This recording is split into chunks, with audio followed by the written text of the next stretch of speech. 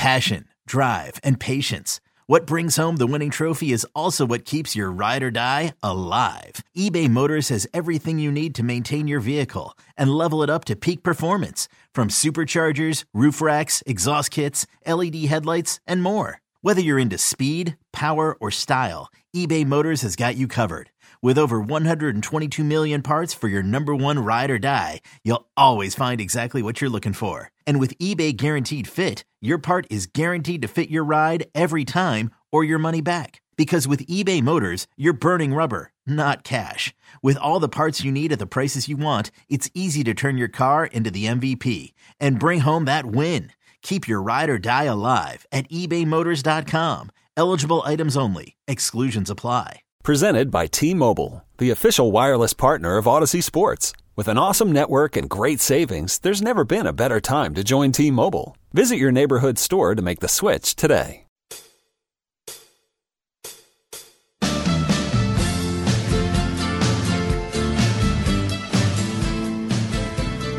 Just after high noon on a holiday week Tuesday here on the Midday Show, hosted by Fitzy and Hart on WEEI. And if it's a nooner on a Tuesday, that means it's Tom E. Curran time. Tom E. Curran, who's about to join us on the Harbor One Hotline, is brought to you by Dr. Matthew Lopresti at Leonard Hair Transplant Associates, the hair doctor of Tom E. Curran at 1-800-GET-HAIR, and by Unified Office, where they help businesses maximize every incoming call at unifiedoffice.com. Hello, how are you, Tommy? Happy holidays. How was your Christmas? Oh, it was a great day. Nice, relaxing day. We had a couple of nice ribeyes and nice presents. We had a nice day. It was nice.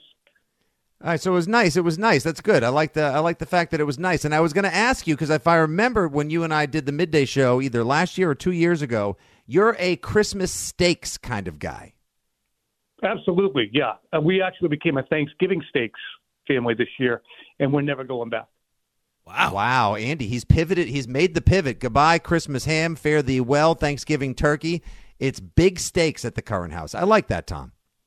Yeah, you have to have something you commit to, I think. And then we committed to the steaks, and we're going to go there every single time. They're going to be nice. They're going to be high-end. We're going to spend a little bit extra on them, and we're going to cook them up right nice. Speaking of committing, how committed is Bill Belichick to Matt Patricia as the offensive coach of this team? Great pivot. Well, keeps trotting them out there. And there is no end in sight in terms of 2022. Obviously, as we look towards 2023, it's blatantly obvious that the Matt Patricia as offensive coach has failed, as lead offensive coach. Obviously, the speculation continues to be that Bill O'Brien will be brought in. Folks who are knowledgeable in this that I reached out to in the last couple of days who would have insight. I said, would Bill want Bill O'Brien? Because that question's really not been asked. There's a perception that, hey, it's a done deal, and Bill, of course, Bill would want him back. But I asked, and the individual said, absolutely. And they said, I'm surprised if it's not in the works or a done deal already. So, to me, all the conversations that we've had about Bill O'Brien in the media and in the fan base, behind the scenes, there's an expectation from people who know more than us and know the relationships better that, yeah, that's probably going to happen. So basically that just validates the idea that Bill Belichick didn't want to upset the apple cart of the agreement between O'Brien, Saban, and between himself and Saban, do the gentleman's thing and honor the contract Bill O'Brien signed, thereby stop making Matt Patricia a stopgap. But I just, Tom, I keep going back to all the same things on the T-shirts and the posters and in social media, do your job and ignore the noise and best interest of the football team. How the hell is everything Matt Patricia's done this year, quote unquote, in the best interest of the football team? I think that Bill overestimated his ability and the way this collaboration would work. I think he overestimated Joe Judge and Matt Patricia's acumen and the ease with which they'd move to the offensive side of the ball. I think he overestimated how easily Mac would transition. I think he totally underestimated not only what Josh McDaniels brought to the team and the franchise on a day-to-day, day-in and day-out basis in organizing that offense and leading that group and innovating, but he also underestimated the rest of the NFL. and his ability to outsmart, outthink, outflank them. And I think that's a little bit of an issue that Bill has been confronting more and more over the last few years. Things happen that there are decisions made that should be blatantly obvious that it's probably not a great idea. And then when it blows up, we're like, huh. And Bill's more surprised than anybody.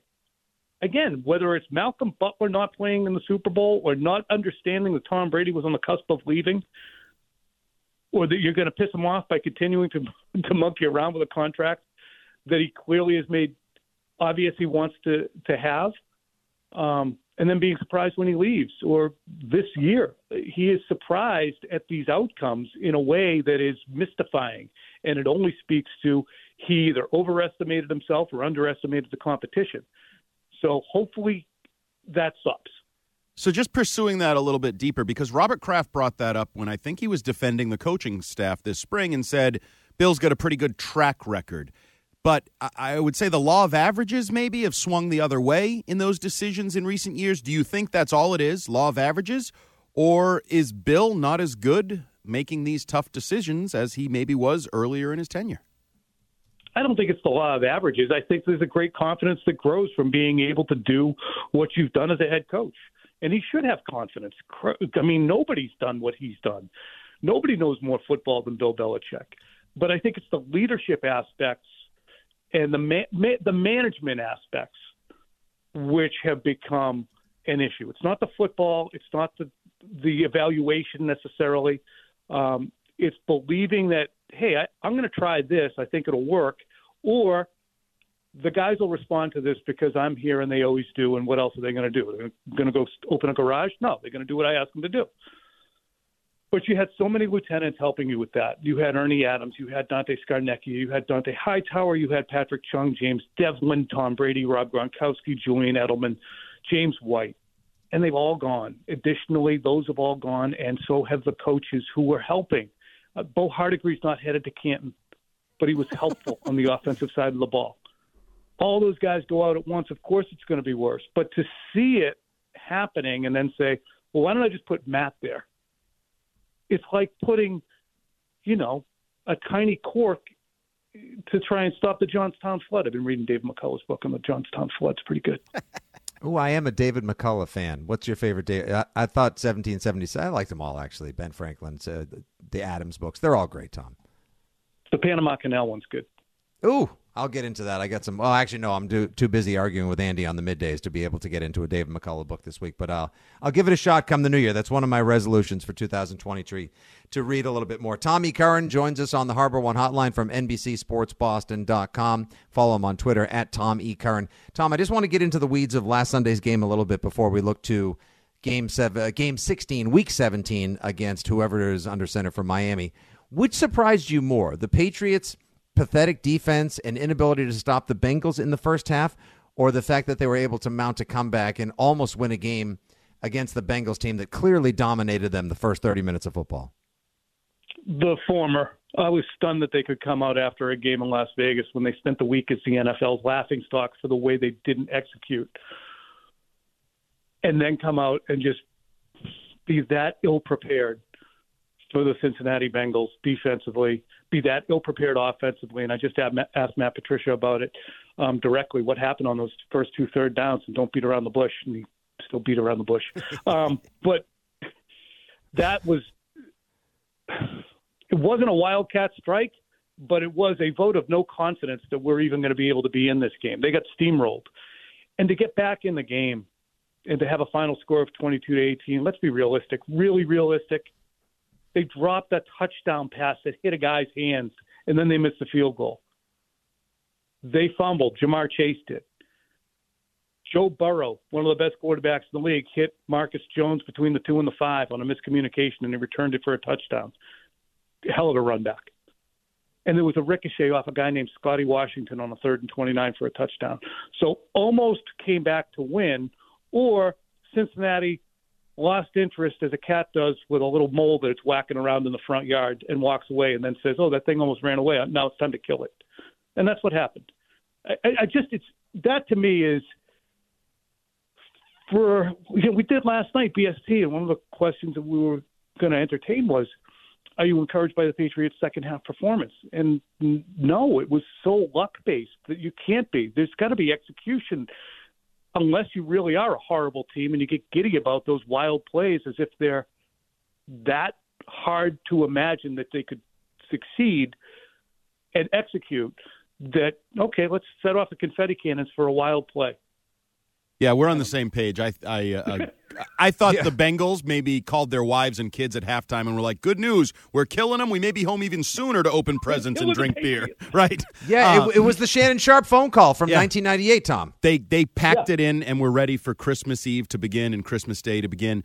Tom, simple question. Is Mac Jones a dirty football player? He's petulant out there. I mean, yeah, he does dirty things. Yeah. He does. He does dirty things. He does over-competitive, snarky little things that he's going to have to get out of his game because he's trending towards Draymond. I mean, the nut kick to me, just run that back. That was so intentional. And there is a time when someone slides where their butt is moving across the field, and as a result, momentum is going to make your feet go up. But you watch that Richard kick against the Chicago Bears, and it's so clear he raised his foot. Yep. To try and hit that guy. I mean, his foot's 3 feet off the ground. And if you want to slow Eli Apple down, give him a hip check, bump into him. If you don't want to get hit at all, veer off. But a rolling block at a guy going full speed, you know it, I know it, we all know it, and he knows it too. It's a dirty play. It's a dirty play. It's competitive, but it's dirty. Yeah, and he's starting to earn the reputation, Tom, and eventually this is going to come. He's starting to. He has. Sorry. He owns it. Me. He has completely earned this reputation now, so much so that a caller earlier said we should stop calling him Mac Jones and start calling him McEnroe Jones for his petulant behavior, the histrionics and the antics. And you got former players telling him to knock it off, Edelman's and the Will Forks, and he's F-bombs on national TV. Now he's cheap-shotting guys. Like, it's been just a horrible 2022 for Mac Jones, and I don't think there's anyone who's looking forward to 2023 more than Mac, mostly just because he needs to put 2022 proverbially in his rear view. And I ask you this as we get close to wrap-up time here with you. My last question, 2023, we're looking ahead. We'll play one of those radio games. What is the New Year's sports resolution or the biggest sports wish for Tom E. Curran headed into the new year? Oh, boy. This is the last question. Honestly, it's try to continue to be as analytical but not snide and snarky about the teams. And I think that that's one of the things, and I put out a poll on Twitter, and it really amplifies what we're watching right now is the Patriots are on the cusp of the playoffs. There's a large segment, 43% of the people responding to my poll don't want the Patriots to make the playoffs because they don't feel they deserve it. And wow. I'm looking at it, and there's like 4,000 people have answered already. And I just don't want to be there next year. And I love being right. I love being able to say, yeah, I knew it was going to be bad with Patricia and Judge. I knew Mac Jones' resiliency would be tested. I talked about it. I wrote about it. Here, look at these stories. It's fun to be right. But you don't want to be satisfied or self-satisfied and smug with the results. And I want to enjoy a good product. So hopefully the arc starts to go the other way so we can say, hey, this was a good thing and that was a good thing. Because the good things in 2022 that the Patriots had, and there were plenty of them, from Uche to some of the draft picks to Judon,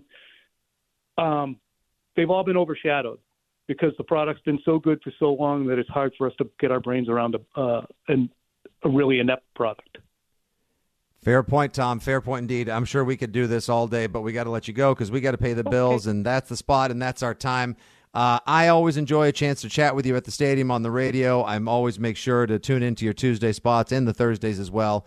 It's great appointment radio, and you do bring some insight, analysis, and perspective that no one else does in town. So keep up the great work on the TV, the podcast, and beyond, Tommy, and we'll see you next year, okay? All right, Fitzy. See you, Drew. See ya. Tom E. Curran from NBC Sports Boston, as he does every Tuesday at high noon, joining us on the Harbor One Hotline. Couple nice little nuggets in there, I think, that we could unpack and bandy about when we return. Hey, Andrew? Absolutely, and it starts with Bob. It starts with Bob. We might be getting rid of a fob and bringing in a Bob. Yeah, I'll love to hear it. 617-779-7937 is the telephone number. Stay on the line, everybody. We'll get to you. We'll get to Tommy Curran's insight and more right after Bridget Prue trends.